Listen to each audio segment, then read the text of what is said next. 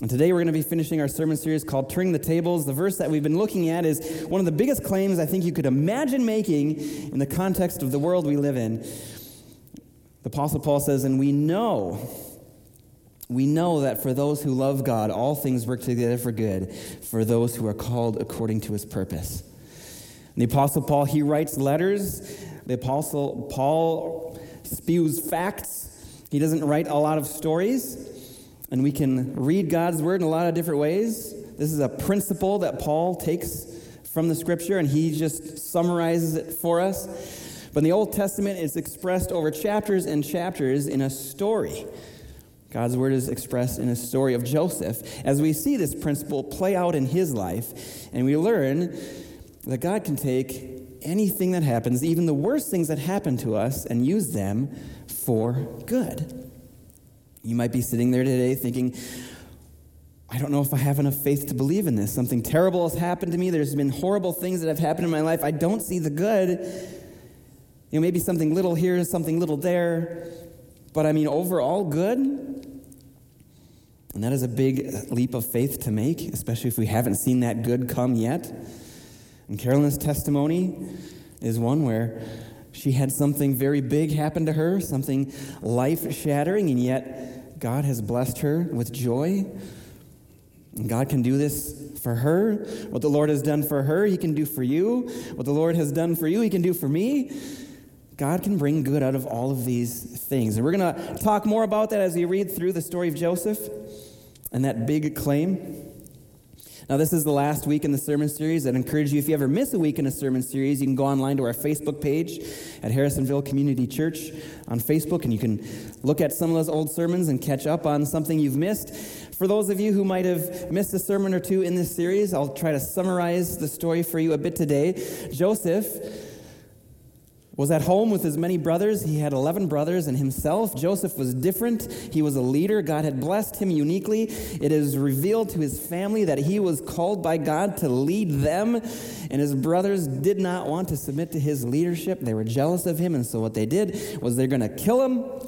But they were so evil that Judah stepped forward and said, well, if we kill him, there's no benefit to us. What's the profit in that? Let's sell him into slavery.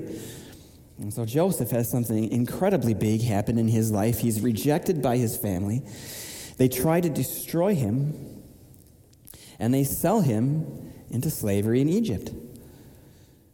And what the brothers used to try to destroy him, what Satan meant to try to destroy him, instead God uses that exact thing, and he turns the tables. And that's why we're calling the series Turning the Tables. The phrase turning the tables comes from when board games were popularized. You sit down at the chessboard and you play, and when one of you is winning and the other person makes a comeback, the phrase turning the tables became popularized because that comeback is just like you took the board and you just turned it right around back on the person. And here Satan's got plans to destroy you.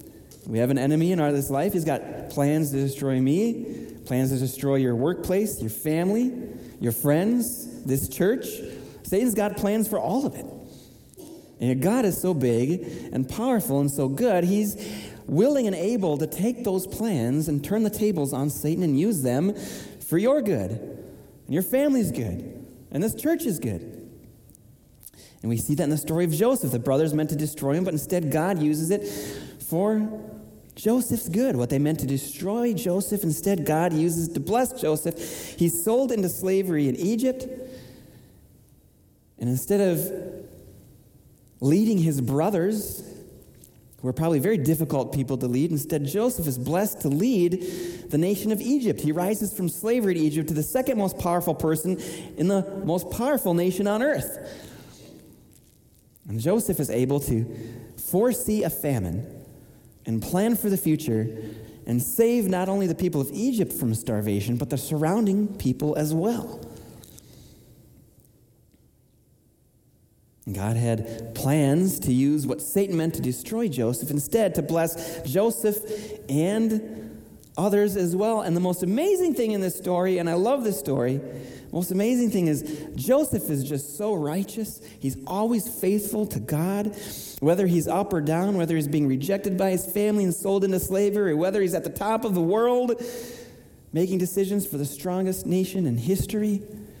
Joseph is just so faithful to the Lord. But the best part about this story is the brothers. And we read about this last week. The brothers who are not perfect at all. In fact, they're horrible people at the beginning of this story. As they turn to God and follow God, God uses everything for their good too. What a merciful and good God we have. They mean to crush and destroy Joseph. They sell him into slavery, and Joseph rises to prominence and has all this food, and surprise, the famine hits them, and they're starving. And so they come to Joseph for food, and they don't know it's him. It's been 22 years since they sold him. They don't recognize him anymore. He looks like an Egyptian. He talks like an Egyptian. He's all grown up, and he holds their fate in his hands. And they have no idea it's him, and Joseph sees them coming, and he wants to reconcile with them, but he doesn't know if he can trust them. His last memory of them is them debating whether they should kill him or sell him into slavery. And so Joseph, on the spot, devises some tests to see if the brothers have followed God in their life, if they are willing to follow God, if they've changed, if they've repented of their sin, if they've turned to the Lord. He has all these little tests that he devises, and what he does is he wants to see if they'll do the same thing to one of their other brothers that they did to him. Are they going to change? He was his father's favorite. He was called to lead. He was special, treated differently, and they sold him out for it. And so he devises a plan to take his father's new favorite brother, the youngest, Benjamin. He's the new favorite. And he takes Benjamin and he says, I'll give you some food if you give me money, but you've got to give me your youngest brother Benjamin first. And so he takes Benjamin and he sends them home with the food, and then he sends them home with the money that they paid as well. And he wants to know, are they going to sell this brother out for money just like they did to him 22 years ago? And the brothers go home, and on their way, they look at all the money they've got. They realize they don't have Benjamin.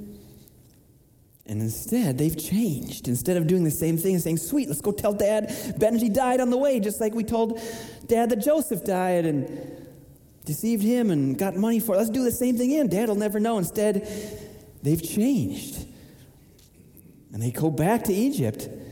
And instead of being people who sell other people out and are willing to kill other people, instead of that, they're people willing to follow God. And it's Judah himself who goes back to Egypt and says, I'll take the place of Benjamin. Like, if you want one of us, Joseph, and they don't know it's Joseph yet, if you want one of us, oh wise, powerful Egyptian ruler, then take me and let him go free. And so that's where we pick up the story. We'll be reading in Genesis chapter 45. And we'll be starting in verse 3.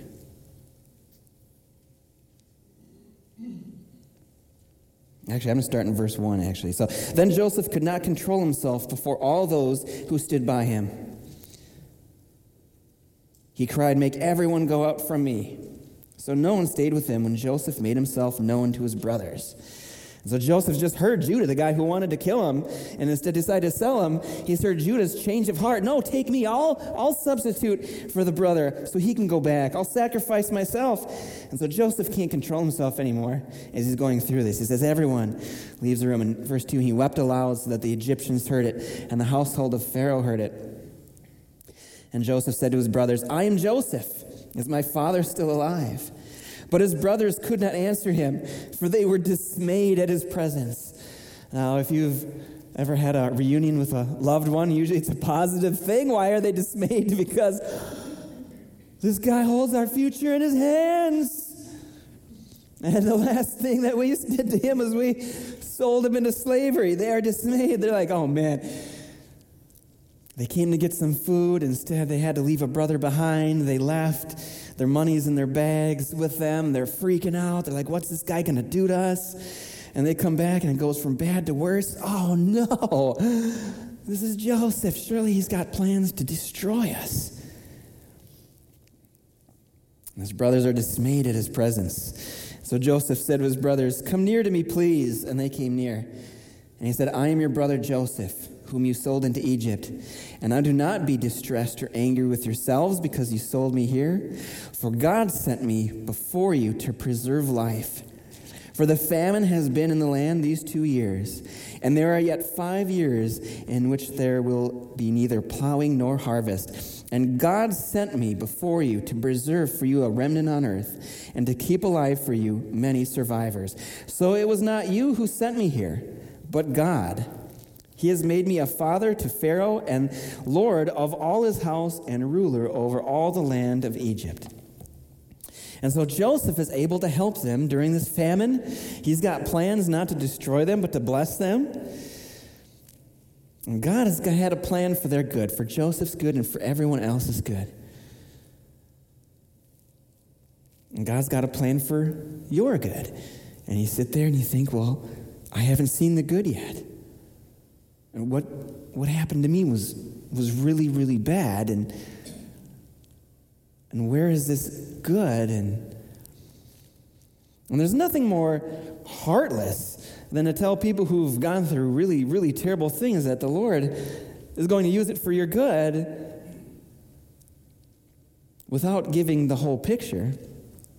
There are many things that we experience in this life where we won't receive the full good until the resurrection of Jesus Christ. So I just want to start with that.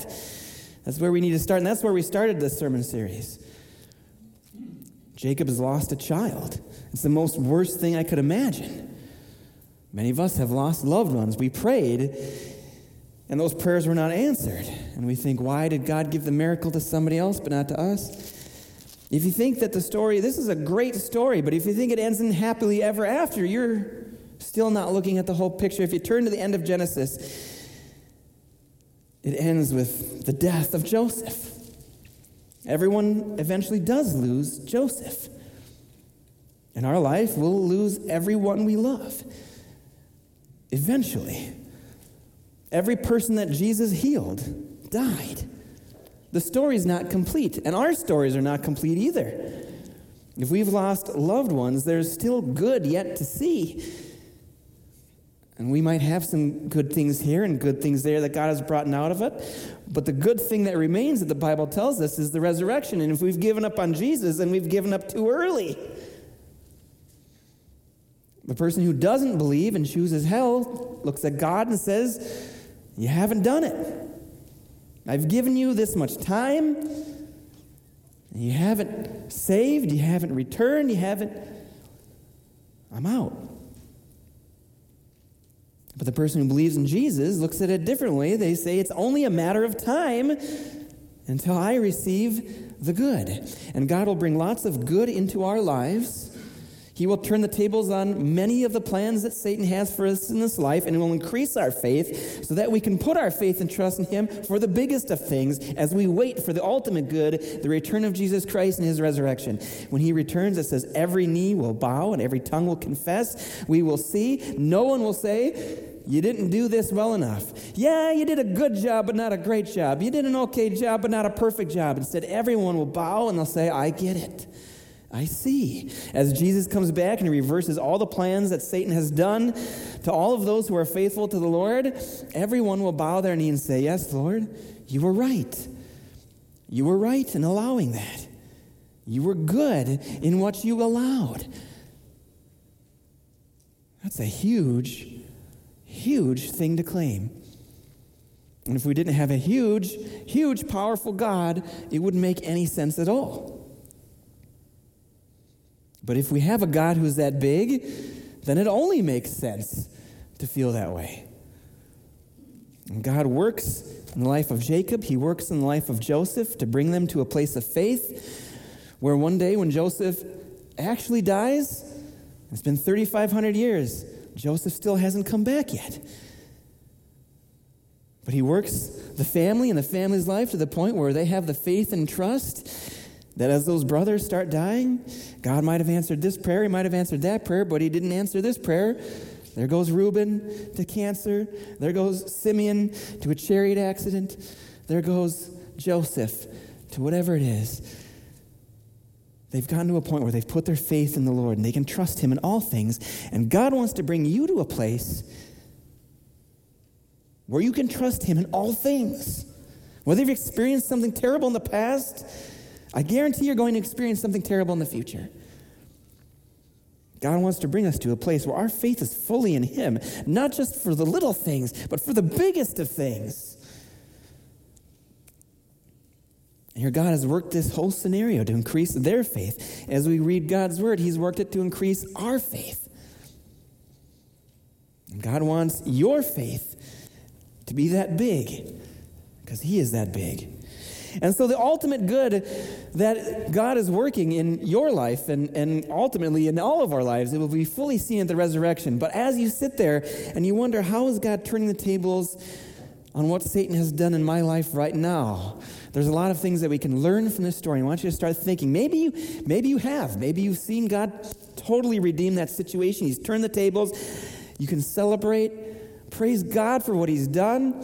Joseph said before that, I think it was at the end of chapter 45, he said, the Lord has made me forget all of my hardships. There's so many things in my life that I can look back and say that. God has completely turned the tables on Satan, on the hardship of 2001 and the hardship of 2006, and what kept me awake, lying awake, unable to sleep in 2009. God has totally changed my life. Praise God for that. Maybe that's you this morning, but if you're digging for the good, if you're looking for the good that God has been doing in your life through this, as you wait for ultimate good to come, there's a few things that we can look at and learn from. The first is that God has changed these people. He has changed their faith. Look at what he's done. Joseph says, God has sent me here. They're worried that Satan has sent them here, right? They're like, oh man, we made that mistake. They've tried to push it down for 21 years, 22 years, and they come, they were terrible people before. If they never did this, it's not like they wouldn't have been good people. They were terrible people before on the inside, and God allowed all this happen for it to be revealed because God had a plan for their character and who they were and their faith. What God wants more than anything is a relationship with you and to be intimate with you. What he wants more than your health, what he wants more than your prosperity, is intimacy with you. And God has allowed all that he allowed so that he could have intimacy with these brothers because they were so far from him in their sin. They were so faithless. They had no fear of God. And now all of a sudden, life has changed. Life has changed for these people. Their faith has changed. At the beginning, Judas sounds a lot like Satan. Kill him or sell him. What's in it for me? At the end, he sounds a lot like Jesus. Our brother's in prison? I'll sacrifice myself. What a miracle that God has gotten a hold of this man in his heart. Praise God. And that's what God wants, is he wants Judas' heart, and he allowed all of it to happen so he could have it. Joseph says, God sent me here before you.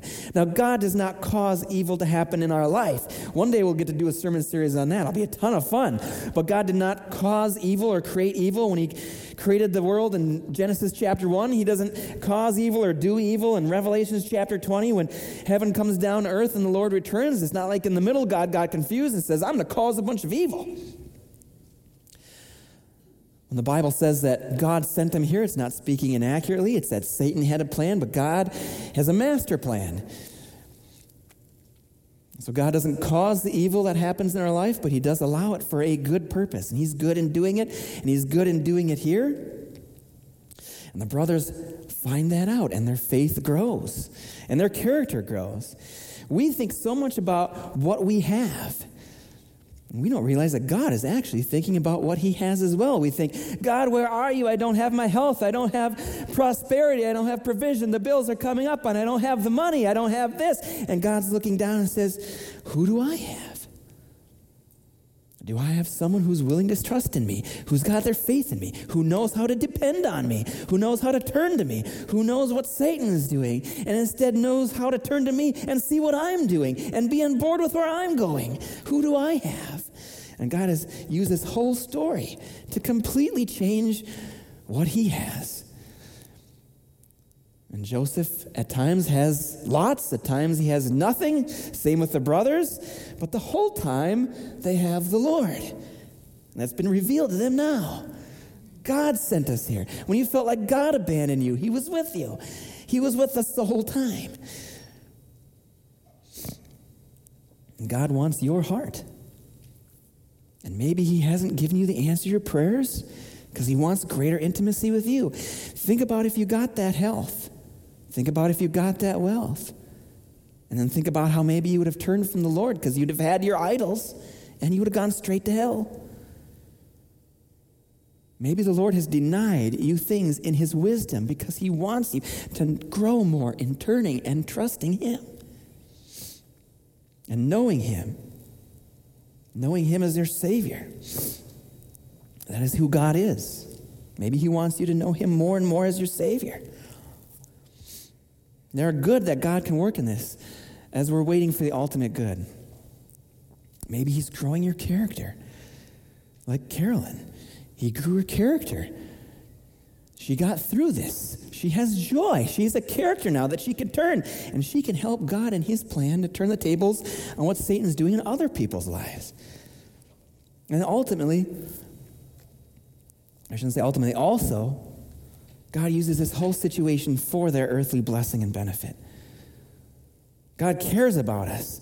He doesn't want to deny us prosperity. He doesn't want to deny us health. He doesn't want to deny us wealth. He wants to give us those things. God is a generous God of many, many blessings. And here we see that in the brother's life.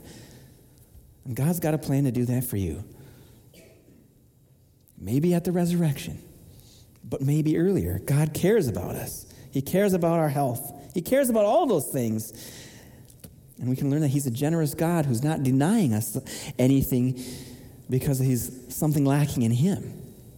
But he's denying it because he sees something in us that he wants to draw out.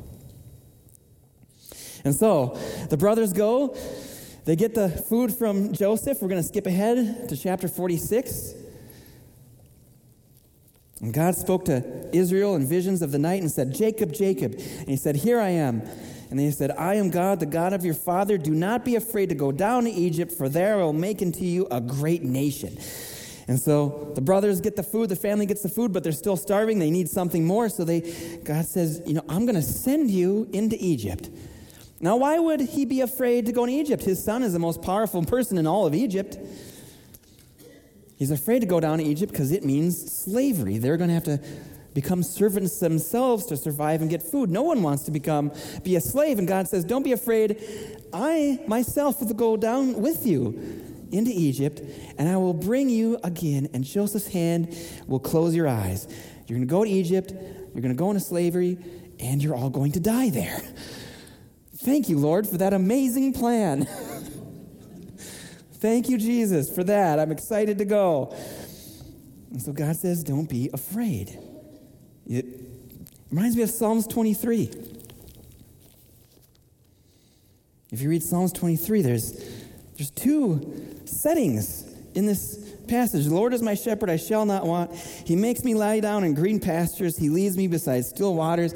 That sounds fun. You take a dip, take a swim. He restores my soul. He leads me in paths of righteousness for his name's sake. Even though I walk through the valley of the shadow of death. What happened? Where did the streams go? Where did the waters go? No, God's got a plan. And even when we're in the valley of the shadow of death, he's allowed us to go there. We can have the streams. We can have the righteousness. It all comes through faith. And that's what Jesus is telling, the Lord is telling Jacob right here. You're going to go into slavery and you're going to die. But don't measure my presence by your prosperity. Measure your presence by my promise, because I will be with you the whole time. And you'll have everything you need. God may have allowed you to be in the valley of the shadow of death. And he wants you to experience the still waters and the streams that come through faith in him, even in this time. It's only a matter of time until he blesses you and turns those tables on Satan in your life. Here he turns valleys of darkness and death into still waters and righteousness. He turns slavery into a sovereign nation. The Lord turns graves into gardens. And it's only a matter of time. And as you're thinking, that ultimate good, you might still be waiting for that, but be thinking, what else is God doing in my life that is good? What other blessings can I count that he is using, that he's taking Satan's plans and using it for my good and our good? And you might be going through a life change. You might be going through major changes, job changes, changes in your family, struggling to see that good. And sometimes God has promised our good, but his good might be too big for us to see. That's why he's got to point it out so many times. And to Jacob, you're going to go into slavery and you're going to die, but I've got good, and it's going to be too big for you to see. But know that I'm there with you and that I've got good planned for you. And if you haven't received the good yet and you're wondering where is God and he hasn't delivered, you just haven't read enough of the Bible, because this is what most of the Bible is about. Hebrews chapter 11 recognizes this. It recognizes that actually almost all of the people who were promised things by God didn't get to see them in their lifetime. Hebrews talks about Abraham and Sarah and the children and the nation and it all, and Jacob. But they died without seeing it. Jacob died without ever seeing that promise. Died without seeing the promised land. Died without seeing all those kids and that great sovereign nation. But he died in faith, not having received the things promised, but having seen them and greeted them from afar. Because God is the God of the living and not the dead, Jacob saw that. He's seen everything God has done. He's now seen the good. And you will see the good too, if you continue to believe. That's why we have that saying, the promises are for believers. It's not that if we believe hard enough, then we'll receive God's promises. No, it's that if we keep believing in Jesus, we will see those promises in his time. Here God has to remind Jacob, I've got things that are for your good that are too big to see. And God wants us all to know that the ultimate good that he has in our lives might be too big for us to see. And we've got to use our imagination. Maybe I'm going through my job change. Maybe I'm going into a slavery situation. God, why this job? Why now? Why this suffering? Maybe it has nothing to do with you. Maybe God's got plans for your life, but maybe he's got plans that are too big for you to see, and he wants you to trust him. Maybe your great-granddaughter, through all of this, she's going to find an amazing man to marry, and God is going to bless the world through those people, and he's going to bring you here, and he's going to bring him there, he's going to do this and that. Maybe God's plans are too big for us to see right now. Even then, we can trust him. That's what God asks of us. That's what God asks of Jacob, and he's worthy of that, because that's how big he is. So God's got plans for them to go into slavery. Jacob brings his family down to Egypt to follow the Lord and follow what he says. Then Joseph brought in Jacob his father and stood him before Pharaoh. Now, dads, when your kids are little, you're like the coolest guy around. It's just fantastic. I love it. All of my kids still think I'm cool. I'm eating it up every minute. My little 2-year-old won't go anywhere without me. Papa, she thinks I'm the greatest thing on earth. But one day that will change. And they'll hit like middle schoolish or high schoolish. And then, they got their hair cut this way, and they got their dressing that way, and they're all saying these things. And then, it's time for their friends to meet Dad. And, Dad's dressed this way, and, he looks that way. And your kids will be thinking, oh, man, I hope Dad doesn't embarrass me. I hope Dad doesn't ruin all my friends. They're going to tease me forever because my dad dresses. And so Joseph brings his. I remember when my dad met my friends. I had these kids. I grew up in a mobile home park, and none of us played organized sports because nobody had the money. Nobody had the time to drive kids anywhere back then. And so we just played baseball every day at the Sandlot. It was like the movie Sandlot. And nobody knew each other's parents. They would come through in the summertime. Everybody's folks are at work. All the kids are home alone. They'd bang on the door. They'd drag you out to play baseball because you need so many kids. If you didn't play, they got mad at you and they curse at you. I know you're in there. We need another player. Blah, blah, blah. You get out of here. You. And they would drag you to the Sandlot. And these guys, man, they were all older than me. They were so cool. And my dad drove by one day and got out of the car. I thought this could go either way. And he gets out of the car and he comes up and he goes, hey, let me take an at-bat. Now, other kids' fathers had came too, and they had all hit home runs. I was like, Dad, what are you doing? And my dad got up, and he swung, and he hit a ground ball.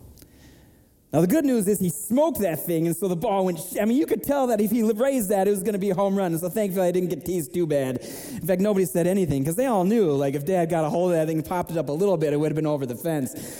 And I was, oh, thank God, Dad didn't embarrass me. That was close, but we made it. And so here Joseph is risen to the most prominent position that the world can hold. He's second only to Pharaoh. He's going to introduce his father to him. This could make or break the whole thing. What is Jacob going to do?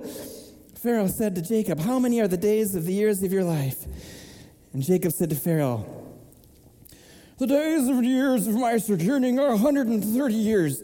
Few and evil have been the days of the years of my life, and they have not attained to the days of the years of the fathers of life of the days of their sojourning." Jacob is one of the most blessed men on earth. If you go back, I think I got the verse 35:11. First of all, God just told him he's going to be with him. Chapter 35, verse 11, God tells Jacob about all the blessings, and God said to him, "I am God Almighty, be fruitful and multiply. A nation, a company of nations shall come from you, and kings shall come from you." He's one of the most blessed people on earth. He's got 11 sons. He's lived 130 years, but he's comparing himself to Noah. Noah lived 900, and I've only lived 130. And I've got 11 sons, but I lost one of them. And what I've learned in my life is no matter how good my life is, Satan will take this thing, and it might be teeny, but he'll poke me with it, and I'll pay attention to it, and pretty soon, no matter how many blessings I have, I feel like I'm in hell, because all I'm doing is I'm thinking about what Satan's done in my life, and I can't go to sleep, and I'm thinking about it. And what I've learned is I have a lot of terrible things going on in my life, but if I turn my focus on what the Lord is doing, then I feel his presence, and I feel like I've got heaven on earth. And here Jacob's got all these blessings. He had something terrible happen to him. I don't want to minimize it in any way. It's truly horrible, but he's let it define his life. He's let it define his life. And he's a victim instead of a victor, because he's fallen to what Satan's done in his life, and he's inconsolable. We've read before that he loses Joseph, and everyone tries to console him. He's inconsolable. Now he's even received Joseph back, and he's so committed to being a victim. He's still talking about how hard his life is. And that can be every one of us. Satan can get us to focus on whatever it is. I've lost my boy for 22 years. That's what he's thinking. I've lost my boy for 22 years. And I'm telling you, something that big, I think there's a part of your heart that can only be healed by a miraculous move of God, for sure, and perhaps only the resurrection. So I don't want to minimize it, but here Jacob is focused on it, and he introduces himself that way. How has your life gone? "Oh, my life is so hard." And Joseph is the opposite. He's been rejected by his brothers. His brothers come to him, and instead of saying, "You guys are the guys who sold me, I went to prison," instead he looks at the blessings. Look at what God has done. It took 22 years of my life away, for sure. That's been pretty terrible. But look at what God has done. Joseph has victory in the Lord. And his father is yet to receive it. His father feels like he's abandoned him amidst all of the blessings God has given him. Don't let Satan define your life. Find out what God is doing, and let that define your life. I need that reminder all the time, because I'm always pointing out, Satan's always pointing out to me what I don't have.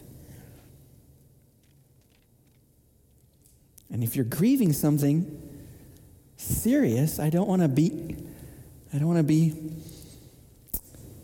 unempathetic towards that. We have a grief group that meets every Wednesday because Christians need to grieve. We don't just have terrible things happen and say, "Well, God's going to bring something good." Like, we have to grieve it. It takes time to be able to heal. It takes time to be able to put your faith in the Lord when you've experienced something terrible. But the truth is that at some point, God does call us to fully put our faith in him for all of these things, because he is that big and he's that trustworthy. And faith is the only way to see and enjoy God's plans. And thank God that he's big enough to take those, because Satan will keep pointing out what we don't have. Last Christmas, we gave my kids Christmas presents. Sarah comes home with a pile of presents every year, and I think, how much did you spend on that? And she says, I got good deals here, I got good deals there. So at the end of the day, I can't complain. I'm like, okay, fine. We'll give the kids all of these presents. And it's spoiling them, but what am I going to do? Such good deals. Well, they open up all these gifts, and they each got one of these. This is the dumbest gift out of the whole thing. But one of my younger children took one of my older children's this. And my older child is sitting there in a pile of expensive toys and batteries and manuals. And they look over and they say, he took my thing. And they're fighting over it. I'm just in awe. I'm like, this is the most foolish thing I've ever seen in my life. And I took them out and I said, this is just a perfect time to teach them about the Lord. And I bring them upstairs and I said, now, hon, the most important thing to learn is that only Jesus makes us happy. Because if other things made us happy, wouldn't you be happy right now? Look at all of the things you've got. If anything else could make you happy, you'd be a happy girl right now, wouldn't you? But instead, you're not happy because of this. I said, that's the important lesson. No matter what we have in life, if we don't have Jesus, we'll be miserable. And Satan will use this, if we don't have Jesus, to make us miserable. And that is the story of Joseph. Now, they've lost big things, but by faith they can see God's plan. And by faith, Joseph has victory. And we want to be like Joseph. And then the story mostly wraps up here in Genesis chapter 50. If you skip down to verse 15, when Joseph's brothers saw that their father was dead, they said, it may be that Joseph will hate us and pay us back for all the evil that we did to him. They still can't live comfortably because they know how bad what they did was, and they have a hard time understanding full forgiveness. Oh, he must be just waiting until Dad's dead to get us. So they sent a message to Joseph saying, your father gave this command before he died. Say to Joseph, please forgive the transgression of your brothers for their sin. We better tell them that Dad doesn't want him to kill us because they did evil to you. Now, please forgive the transgression of the servants of the God of your father. And Joseph wept when they spoke to him. And his brothers also came and fell down before him and said, behold, we are your servants. But Joseph said to them, do not fear, for am I in the place of God? As for you, you meant evil against me, but God meant it for good, to bring it about that many people should be kept alive as they are today. So do not fear. I will provide for you and your little ones. And thus he comforted them and spoke kindly to them. And the Lord has got plans for full forgiveness for us. He's got plans for full forgiveness for you. And how we see the Lord turn the tables of Satan in our life is we put our faith and trust in the Lord for our full forgiveness. The Lord wants us to deal with our sins so that we can be saved and restored to him. And God may be doing that with you right now. You might be thinking, I want to experience Satan turning the tables, or God experience God turning the tables and the plans that Satan has in my life. How do I do that? Well, God wants you to repent of your sin and believe in Jesus Christ. And in a moment, we're going to close our eyes, we're going to pray, and if you've never put your faith and trust in the Lord, we're going to give you an opportunity to do that today. Because what the Lord wants is your intimacy. And whatever he's allowing in your life, you can be confident he's doing so because he wants you to turn more and more to him. Let's close our eyes and let's pray. If you've never put your faith and trust in Jesus Christ, if you've never given him lordship of your entire life, maybe you like this commandment, or maybe you like that thing, maybe you thought you should show up to church a little bit because of this or that, but you've yet to really make him the Lord of your life and give him complete and total trust, and you want to have that type of faith. You want to have that type of faith where all of your life, even the worst things, are in his hands, and you trust him with that. And you want to repent of your sin and believe in Jesus Christ today. If you've never done that before, I would invite you to stand today. And you're not standing so that God can see you. God can see your heart, and that's the most important thing. You're standing for yourself. Because this is a moment where you can say to yourself that this is the moment I took that step of faith, and I put my whole life in the Lord's hands. And I fully repent of my sin, and I fully depend on him. If you feel God calling you to put your faith and trust in him in that way, and this is the first time you've ever done that, I invite you to stand.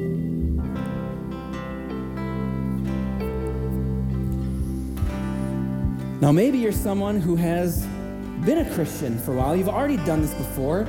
And as you've gone through life, you've experienced different things. Satan's brought different things in your life, and your faith has wavered. And you've been living a life as a victim rather than having victory. And you would like to recommit your life to Jesus Christ and say, God, I'm putting my faith in you fully again. I've had these doubts. I feel like you've abandoned me at different moments. And I'm putting my faith again that you're with me. If that's you today, I invite you to stand.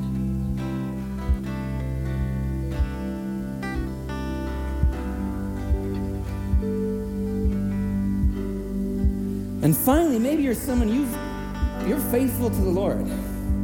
You've been faithful to the Lord. However, Satan's done a lot of terrible things in your life. And you're still waiting to see the ultimate good from those things. And I invite you to stand if you want to, again, stand for yourself before the Lord.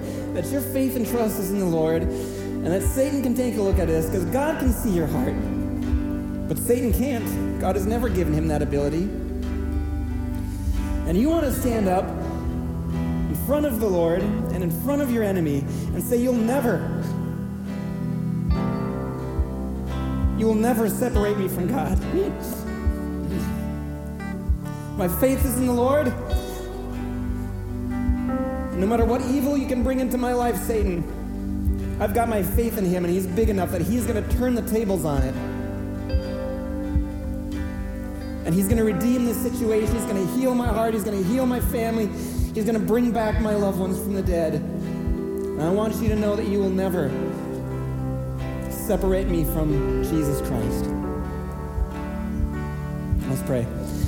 Lord, I thank you so much for being a God who we can trust with all of our heart, with all of our might. Lord, we give our lives fully to you, and we say, Lord, take it, Jesus. You're the only one who can sort all of this out and make all of this come out right. Lord, we give you our lives, we give you our heart, we give you our past, we give you our future, and we praise you and thank you for being a God who's big enough to take all of those things and save us. In Jesus' name we pray. Amen.